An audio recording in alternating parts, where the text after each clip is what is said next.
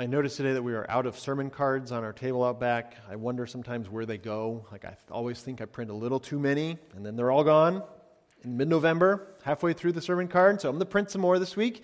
But if you're tracking with the sermon card, perhaps you have noticed that the last several sermons have been titled with a question. And so a few weeks ago, we asked the question, will you give praise to God, based on Luke 17, the first half of Luke 17. And then last week, we asked, will you see the kingdom? And as perhaps you tracked with that sermon, there was a double meaning with will you see the kingdom? Will you recognize that it's already in your midst? And will you go to the kingdom where you will see it forever? And then this week, our passage asks, will you humble yourself? A question that Luke essentially was trying to get Theophilus to ask and to consider, am I marked by humility as I seek to follow Christ? And so that's what we're going to be studying today is Luke 18, verses 1 through 17, asking the question, will you humble yourself before God? So let me read verses 1 through 17 of Luke chapter 18. And Jesus told them a parable to the effect that they ought always to pray and not lose heart. He said, in a certain city there was a judge who neither feared God nor respected man. And there was a widow in that city who kept coming to him and saying, give me justice against my adversary. For a while he refused, but afterward he said to himself, though I neither fear God nor respect man, yet because this widow keeps bothering me, I will give her justice, so that she will not beat me down by her continual coming. And the Lord said, hear what the unrighteous judge says. And will not God give justice to his elect who cry to him day and night? Will he delay long over them? I tell you, he will give justice to them speedily. Nevertheless, when the Son of Man comes, will he find faith on earth? He also told this parable to some who trusted in themselves that they were righteous and treated others with contempt. 2 men went up into the temple to pray, one a Pharisee and the other a tax collector. The Pharisee, standing by himself, prayed thus, God, I thank you that I am not like other men, extortioners, unjust, adulterers, or even like this tax collector. I fast twice a week. I give tithes of all that I get. But the tax collector, standing far off, would not even lift up his eyes to heaven, but beat his breast, saying, God, be merciful to me, a sinner. I tell you, this man went down to his house justified, rather than the other. For everyone who exalts himself will be humbled, but the one who humbles himself will be exalted. Now they were bringing even infants to him, that he might touch them. And when the disciples saw it, they rebuked them. But Jesus called them to him, saying, let the children come to me, and do not hinder them, for to such belongs the kingdom of God. Truly, I say to you, whoever does not receive the kingdom of God like a child shall not enter it. One of the most important parts about growing up is learning to do something yourself. So when you go from the point where you simply cry because you're hungry to being able to mutter some kind of phrase about macaroni and cheese or something like that, to where you know how to make your own macaroni and cheese and provide for yourself in other ways like that. And so perhaps you've noticed this with your own children or nephews and nieces or grandchildren, the joy of watching them experience for the first time the sense that I can do this for myself. And it's a beautiful thing, but sometimes it gets a little turned around and a very young child, perhaps even a petulant child, as we all have been at certain times in our own lives, even as adults sometimes too, say, no, I can do it myself. And they don't want any help, but they don't know how to do it themselves quite yet. It's kind of like Kuzco in my favorite movie, Emperor's New Groove, really the best movie ever made, where he basically says, I can get back to the palace by myself. And Pacha is like, no, you really can't. There are jaguars and cliffs and lots of other dangers. And Kuzco has to figure out for himself that I really can't get back as a llama all the way back to the kingdom, back to the palace. We have different words for people like Kuzco, for people who are convinced that they can do something that they really can't.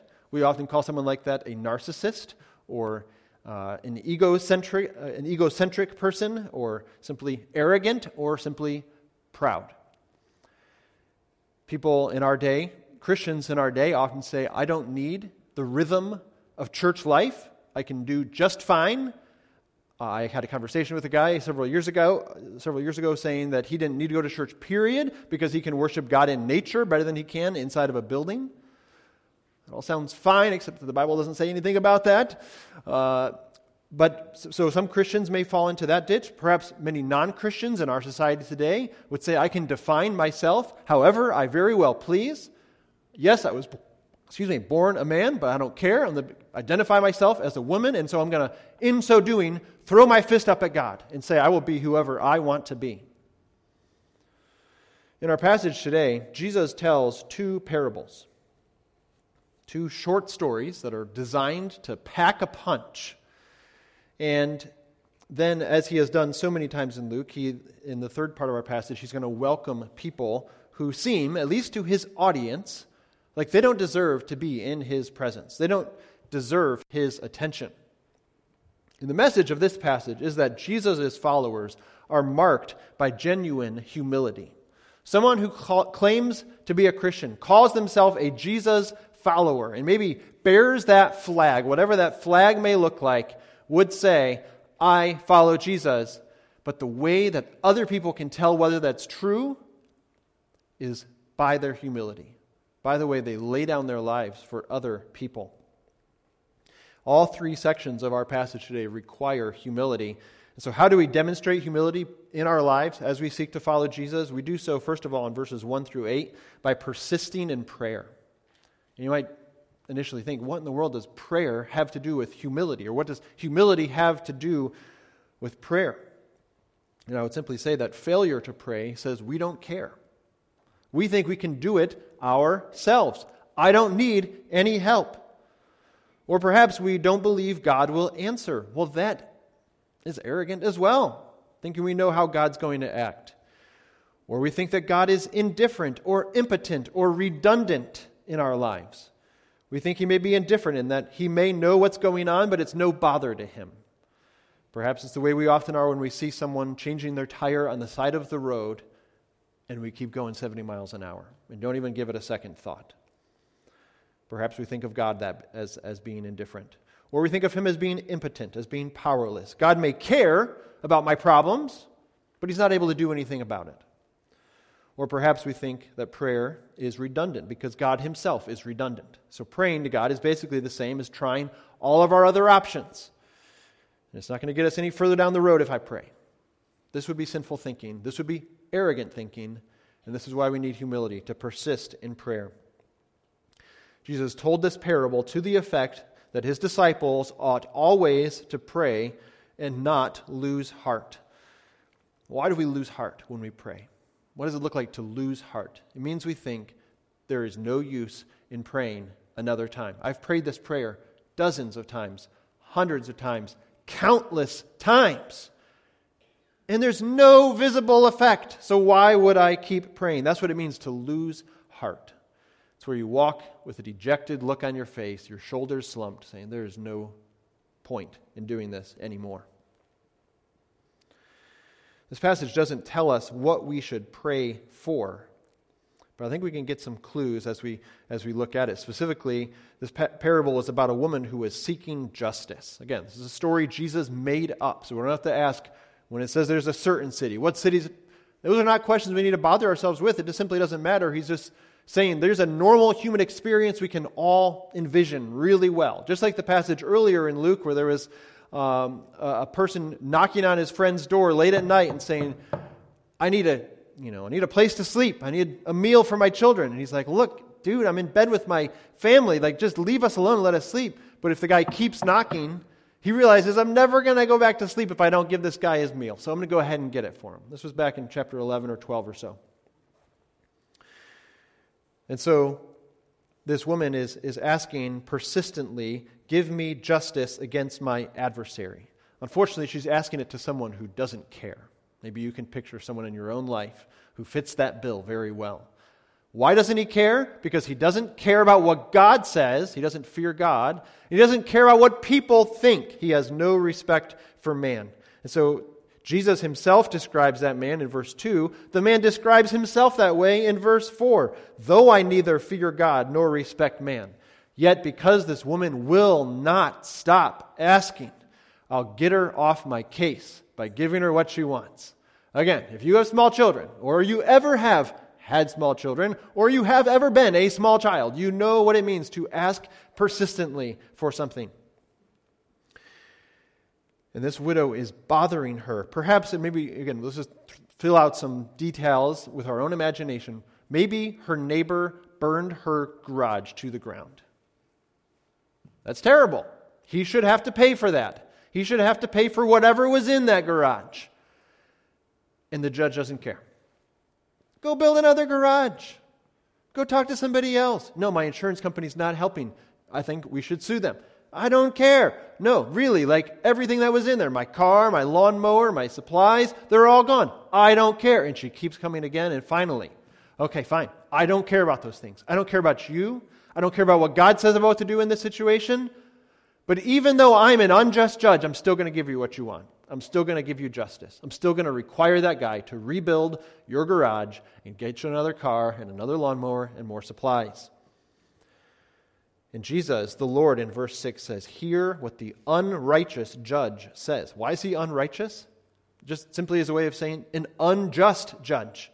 Someone who didn't care about justice, even though that's in his name. Justice so-and-so doesn't care about justice, so he's unrighteous. And Jesus says, if an unrighteous judge is going to listen because you persist, don't you think a righteous judge like God is going to listen? Will God give justice to his elect, to his people who cry to him day and night? And I just want to pause and ask you this question. When was the last time you cried to God day and night? There are other things the Bible tells us we need to do day and night. Meditate on his word day and night. This book of the law you shall meditate on day and night. Joshua 1:8, Psalm 1:2. Meditate on God's word. Let it soak into the veins of your heart. But here, cry to God day and night because something is so important to you. And I just urge you to do that. There's a simple application. We can just draw right from the text. Cry to God day and night.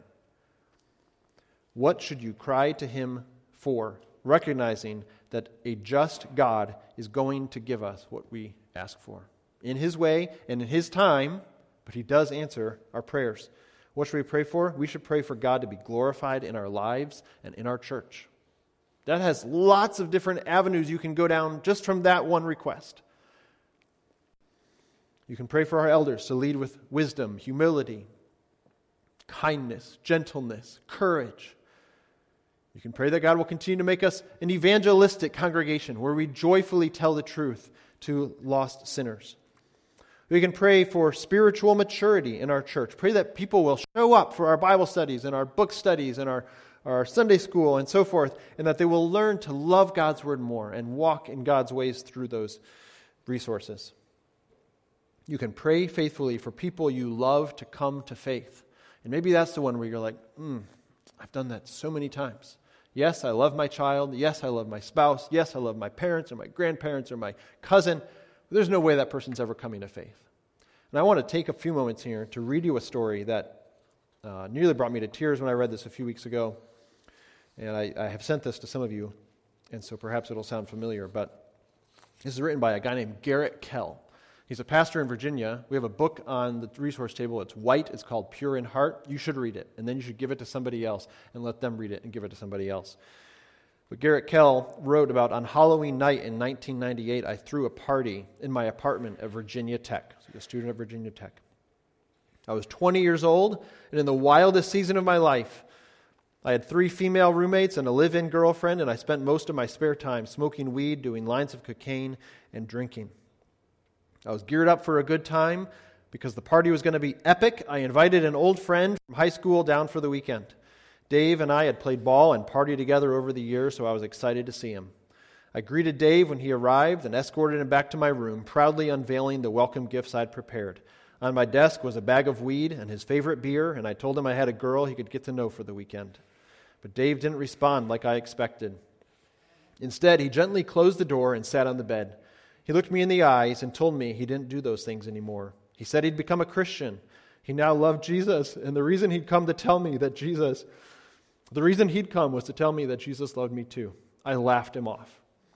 The next part of the story is very long. It's 4 pages long here. I'll skip through, but you're welcome to find it online.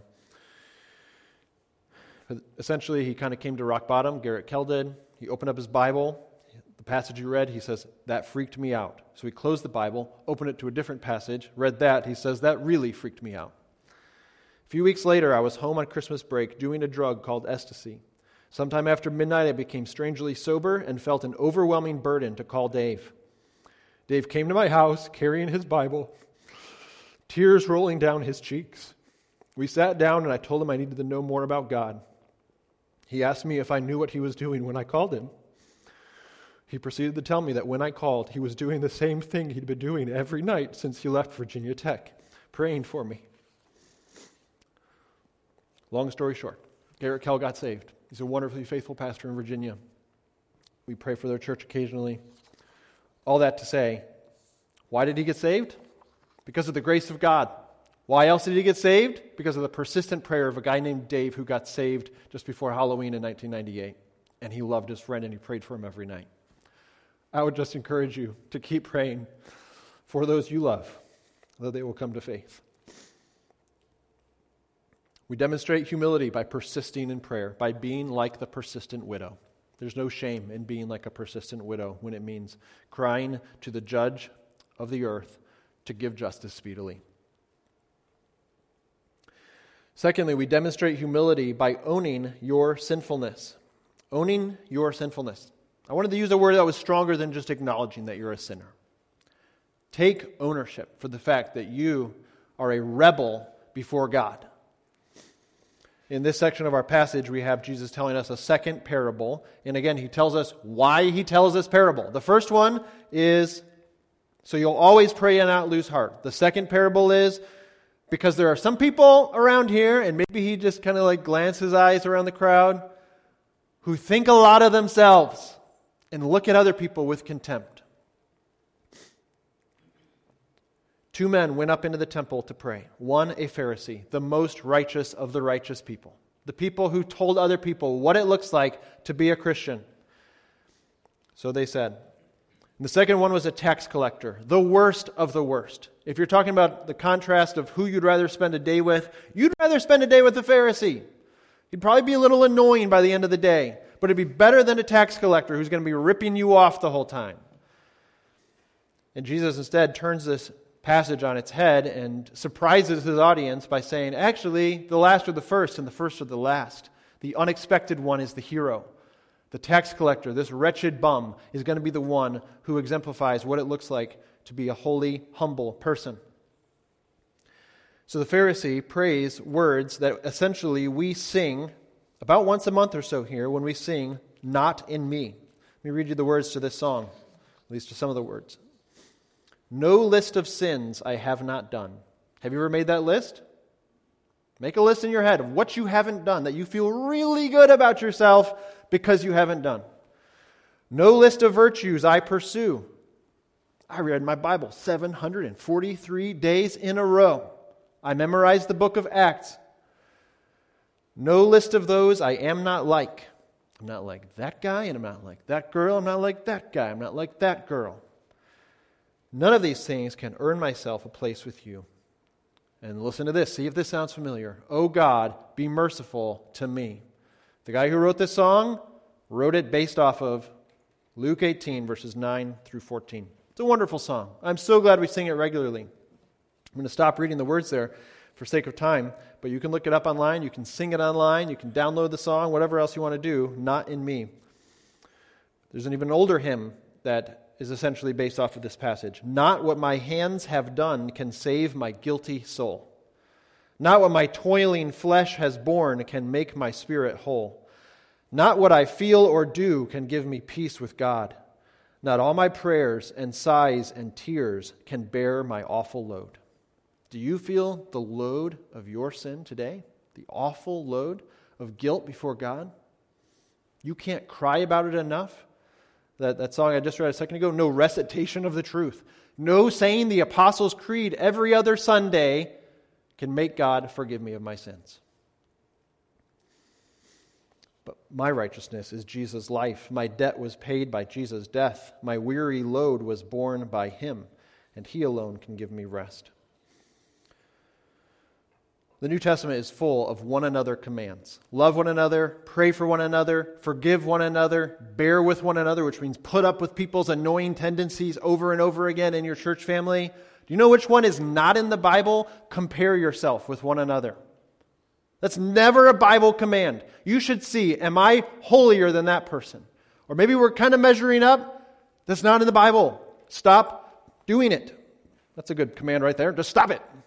Probably not most biblical. But we here at Brainerd Avenue Baptist Church believe in what the Bible teaches called progressive sanctification. The Bible never uses that exact phrase. It's a theological phrase condensing what the Bible teaches, which simply means that over time, God makes us more and more holy as we seek to walk with Him by grace through faith. We exert effort. We exert repentant effort.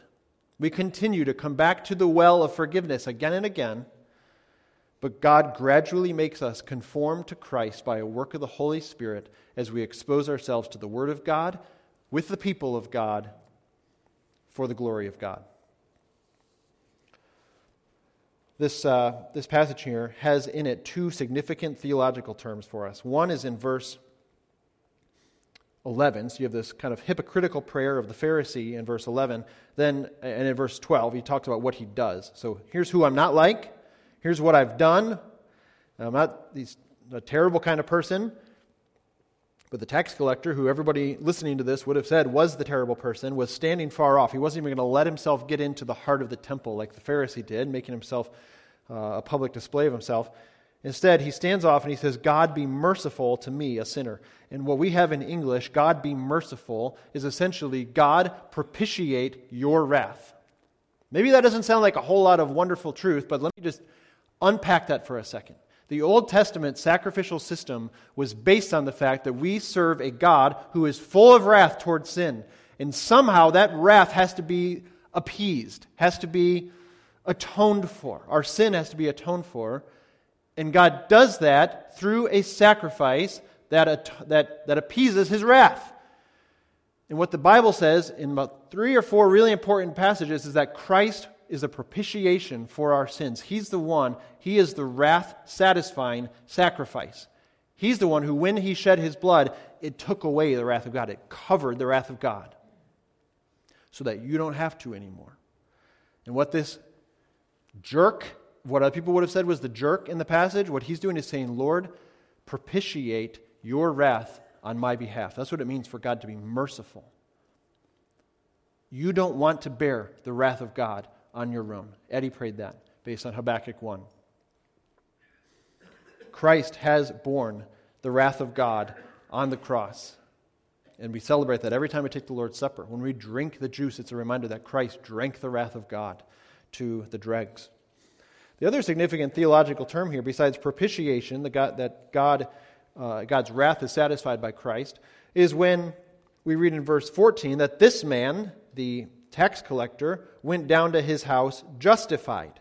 And so we have this important theological term of justification that's especially clear in the book of Romans and the book of Galatians, but here we have it as well, that this man went back home declared righteous. That's what it means to be justified. We're declared righteous by grace through faith. And so this man went home not because he had checked all the boxes of holiness. He clearly didn't do that. Not because he had earned up enough credit, the way that you earn credit on your Chipotle app or your Starbucks app or your Chick-fil-A app, and you get rewards and you get credit because of things you do or things you buy. That's not why this guy went home justified. This is clearly a statement that God has declared him to be righteous, not because of what he did, but because of what Christ did. And so that's how we can be declared righteous as well. When our faith is in Christ alone, we become a child of God. That's adoption. We have God's wrath satisfied. That's propitiation. And we are declared righteous. That's justification. And as a result of all that, we have progressive sanctification. All the shun words, right? Progressive sanctification and justification and propitiation. All of these come about because of the work of Christ.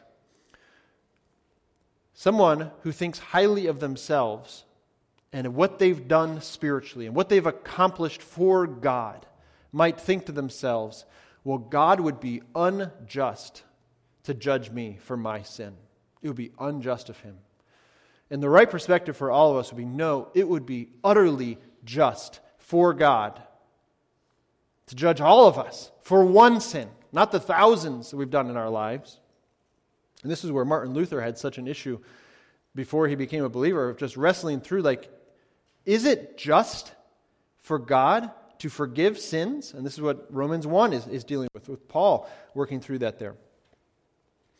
Is God just to forgive sins? And the glorious answer in the gospel is, yes, he's just to forgive sins because he justly poured his wrath out on Christ. And so if this is all new to you, perhaps I'm using words you've never heard of before, like propitiation or justification, and you just want to ask some questions about that, please sit with me at the banquet downstairs. Or catch me at the door before you leave, or anything else, and we can talk through this. I would love to get together with you this week to talk through this more of how you can know that your sins are forgiven, that your guilt is covered, that your sins are atoned for. A comment that says, well, God would be unjust to judge me for my sin, exposes that you don't understand God or sin or yourself. You don't know how holy God is. You know, last summer when our family drove out to Yellowstone, we were driving through the Badlands in South Dakota. And Clarissa got teared up as we saw the Badlands for the first time. You would think we have this very emotional family. I don't think of myself as being emotional, but cry nonetheless in public. But as we drive into the Badlands, my wife gets a little bit teary-eyed going, it's more beautiful than I could have ever imagined. And it's just brown, weird, like layers of dirt, but it's beautiful. You don't know how holy God is. You don't know how beautiful God's holiness is if you can say, no, God would be unjust to judge me for my sin. You don't know how sinful you are if you would say, God would be unjust for judging me. It's like you holding up what you think is a white shirt and you buy a brand new white shirt and you put it next to it like, oh my, I used to wear that in public. That's how sinful we are when we compare ourselves to the holiness of God. Here in verse 14, a verse that a quote that Jesus has already given us elsewhere in Luke. Everyone who exalts himself will be humbled. Who says, look at how spiritual I am, you will be brought low. And all of you who says, look how sinful I am, you will be exalted. Again, the principle in Luke is that the first are last and the last are first. There's this unexpected reversal throughout Luke. So how do you demonstrate humility? By persisting in prayer, by owning your sinfulness, and by maintaining childlike faith. That's verses 15 through 17. Maintaining childlike faith demonstrates humility. I do want to point out, just briefly, because I'm a pastor of a Baptist church, that there's no water mentioned anywhere in verses 15 through 17. So as Andy Davis jokingly said while he was here, there are lots of passages that talk about baptism but don't talk about children, or that talk about children that don't talk about baptism. And this is one of those passages. And I only say that because our dear Presbyterian friends, who I love and who I know many of, do look at this passage as kind of like, see, Jesus accepted children and welcomes them to his kingdom. Not quite. Okay, not quite. And we'll get to exactly what I mean by the not quite part there. But in verse 15, we see that people are bringing their babies to Jesus so he might touch them. This was common practice. There's a rabbi, maybe even a famous rabbi, passing through our town. Let's go get the idea of a waterless baptism, of like a child dedication, by letting this really important spiritual figure lay his hands on our baby. Okay, that's fine. No sin necessarily there. But people were bringing their babies to Jesus. But we just need to back up and ask ourselves again, who were the important people in Jesus' day? Or maybe we could just go ahead and turn it upside down. Who were the least important? Let's start at the top. Babies. Children. That old mantra of children are best seen, not heard, was magnified by 10,000 in the first century. They were just worthless people. Babies were often better just left on the side of the road to die because they were so worthless. And then after that, you get into other categories of people, and what Luke has been doing throughout the book of, throughout this gospel is turning it on its head. Here's who's important: children, women, prostitutes, outcasts, prisoners, and on and on and on, and all the people that people was like, no, let's not get in with the tax collectors. They're the important ones. They're the exalted ones. And who are the humbled ones? The people who think a lot of themselves and have exalted themselves, and they are the ones who are brought down low. And the disciples seem to think that their job was to be in the secret service. Like, no. Let's not get these babies close to Jesus. He's way too important for these small creatures. They make weird noises and weird sounds, and let's just keep them at bay. And Jesus is like, no. Let them come. And he tells us why he wants the children to come. Don't hinder them, for to people like these, that's what it means for to such, to people like these belong the kingdom of God. Truly, I say to you, whoever does not receive the kingdom of God, does not enter into the kingdom by grace, through faith, through repentance, will not enter it. Everybody, again, let's go back to our passage last week, everybody that Jesus was talking to and that Luke was writing to wanted to be in the kingdom. This category of, I don't care about God, I don't care about eternity, that's just a very foreign concept in this book. Everybody wanted to be in the kingdom, and what Jesus is saying is if you want in that kingdom, you become like a child. What's it mean to have childlike faith? For one, this comment here, the way one source put it was, children are a picture of those whose simple trust illustrates what faith is all about. The remark illustrates how everyone is important to God, even those whom others regard as insignificant. So through childlike faith, someone receives the kingdom. I love, as a father, walking through a crowded place with my children and completely at their volition, at their initiation, they grab my hand. We're in a crowded place, they don't feel safe for a second, and they grab my hand. Why are they doing that? What are they expressing by grabbing my hand? Childlike faith. They're saying, I'm not going to make it through here without your hand. Childlike faith says, if I were still a baby, I would not be eating unless someone fed me. I would not be moving myself around before I can crawl or walk unless somebody picked me up and took me there. Childlike faith is just saying, I am completely at your disposal. I'm in your hands. You have to take care of me. And in salvation, we trust Christ to save us because He alone is capable to bring us to God. He is the only way to God because He's the only one sent by God to bring us all the way home. So perhaps at this point, you're asking yourself this question, like, okay, I want to demonstrate humility. I see that I show my humility through my prayer, through owning my sinfulness, and through my childlike faith, but I still consider myself to be a proud person. I think people could rightly accuse me of being proud. What are some ways I can seek to develop humility? And I would say if that's a question you're asking, that is a wonderful question to ask. And so the first thing I would say is to make worship services non-negotiable, because by being with each other, you're saying, I can't follow Christ on my own. Like, my spiritual input is not enough. I need the input of other people, their channels and what they pour into my life when we're together. I need that to grow in Christ-likeness. So make worship services non-negotiable. Serve in children's ministry, because they make weird sounds and they make weird smells, and you can help them, and in so doing, humble yourself. Think of yourself less, not thinking less of yourself. We often think humility is thinking less of myself. No, it's actually just being more aware of other people around you. Being aware that you don't know everything or have all the answers. So think of yourself less. I just completely counteracted what I was trying to say. Think of yourself less.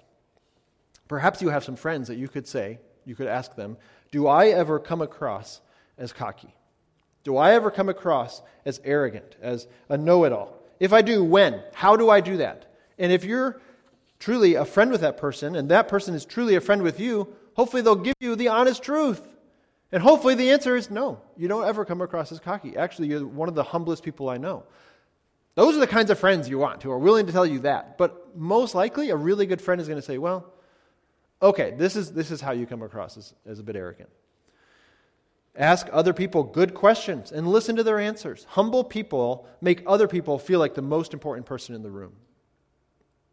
If you're in a conversation with them, they feel like you are the most important person. And then finally, as far as trying to develop humility, I want to urge you to fast forward your life 30 years and rewind your life by 30 years. So for some of us, if you fast forward your life by 30 years, where are you going to be? For most of us, physically speaking, we're going to be in the grave, right? I saw a t-shirt yesterday in a picture, so I didn't actually see the shirt, but I saw a picture of a shirt that had 4 little logos on it. And all it said was, "This is your life." And the first logo was of a baby lying on its back. And the second logo was of someone, like climbing a mountain. And the third logo was of a person hunched over with a cane. And the fourth logo was a picture of a gravestone. This is your life. And I just want to encourage you to fast forward 30 years. Are you still going to be alive in 30 years? If not, what do you have to be proud of? You are going to turn to dust.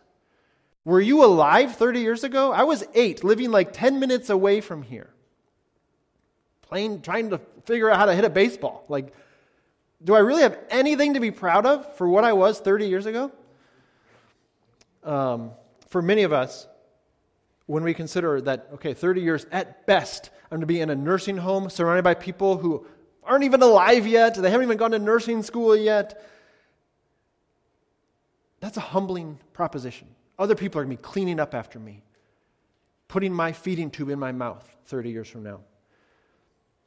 We all have the same life story. You were a helpless baby. You got strong, you got weak, and you died. Everyone is on the same playing field. And so, if you would say, 30 years ago were my best years actually, well then I would just say rewind 80 years, or fast forward 80 years, and then we'll have the same conversation. Pride would say, I'm the most important person, or I'm the godliest person, I'm the wisest person in the room. Pride says, I don't need you or your input. Pride says, I'm right, and therefore I don't value what you have to say. And humility says, everything I have is a gift from God. 1 Corinthians 4:7, what do you have that you did not receive? If then you received it, why do you boast as if you did not receive it? Why do you think you did that when all it was a gift from God? We need humility to live the Christian life. We need humility to start the Christian life. Do you know that salvation? Asking God to forgive you of your sins and repentant faith is itself an act of humility. Baptism requires humility, so if you say, I am a Christian, but I've never been baptized since I became a Christian, it takes humility, but I want to urge you to take that step of humility for the sake of developing humility, if nothing else, though there are a lot of other things good about it as well. Church membership requires humility, the process of becoming a church member, and the act of living out as a church member, living out the Christian life. Marriage requires humility, to confess your sins to each other, to ask for forgiveness, again, for the same ways you've stumbled or been selfish or left the plate on the counter instead of in the sink or whatever else, and you ask for forgiveness again and again. And it takes humility for a marriage to thrive. But is it not worth the investment? It takes humility to simply live the Christian life, because we are by nature children of wrath who have rebelled against God, sought to go our own way, and are only God's children because of the gift of faith He has given us. Let's close in a word of prayer. Lord, we thank You for the power of Your word and the power of salvation that You have accomplished in so many lives, including Garrett Kells. And we thank You for his ministry and pray for their church in Virginia today. But we thank You even closer to home for the power of Your word at work in our own hearts, in our own homes, and in our own church family. We pray that You would watch over our souls, that we would be people who move toward one another in humility, rather than pull away and tuck ourselves into our turtle shells and desire to be free of conflict or free of being interrogated. We pray that we would be willing to have humble conversations and that we would make other people feel like they are the most important in the room. We pray this in Christ's name. Amen.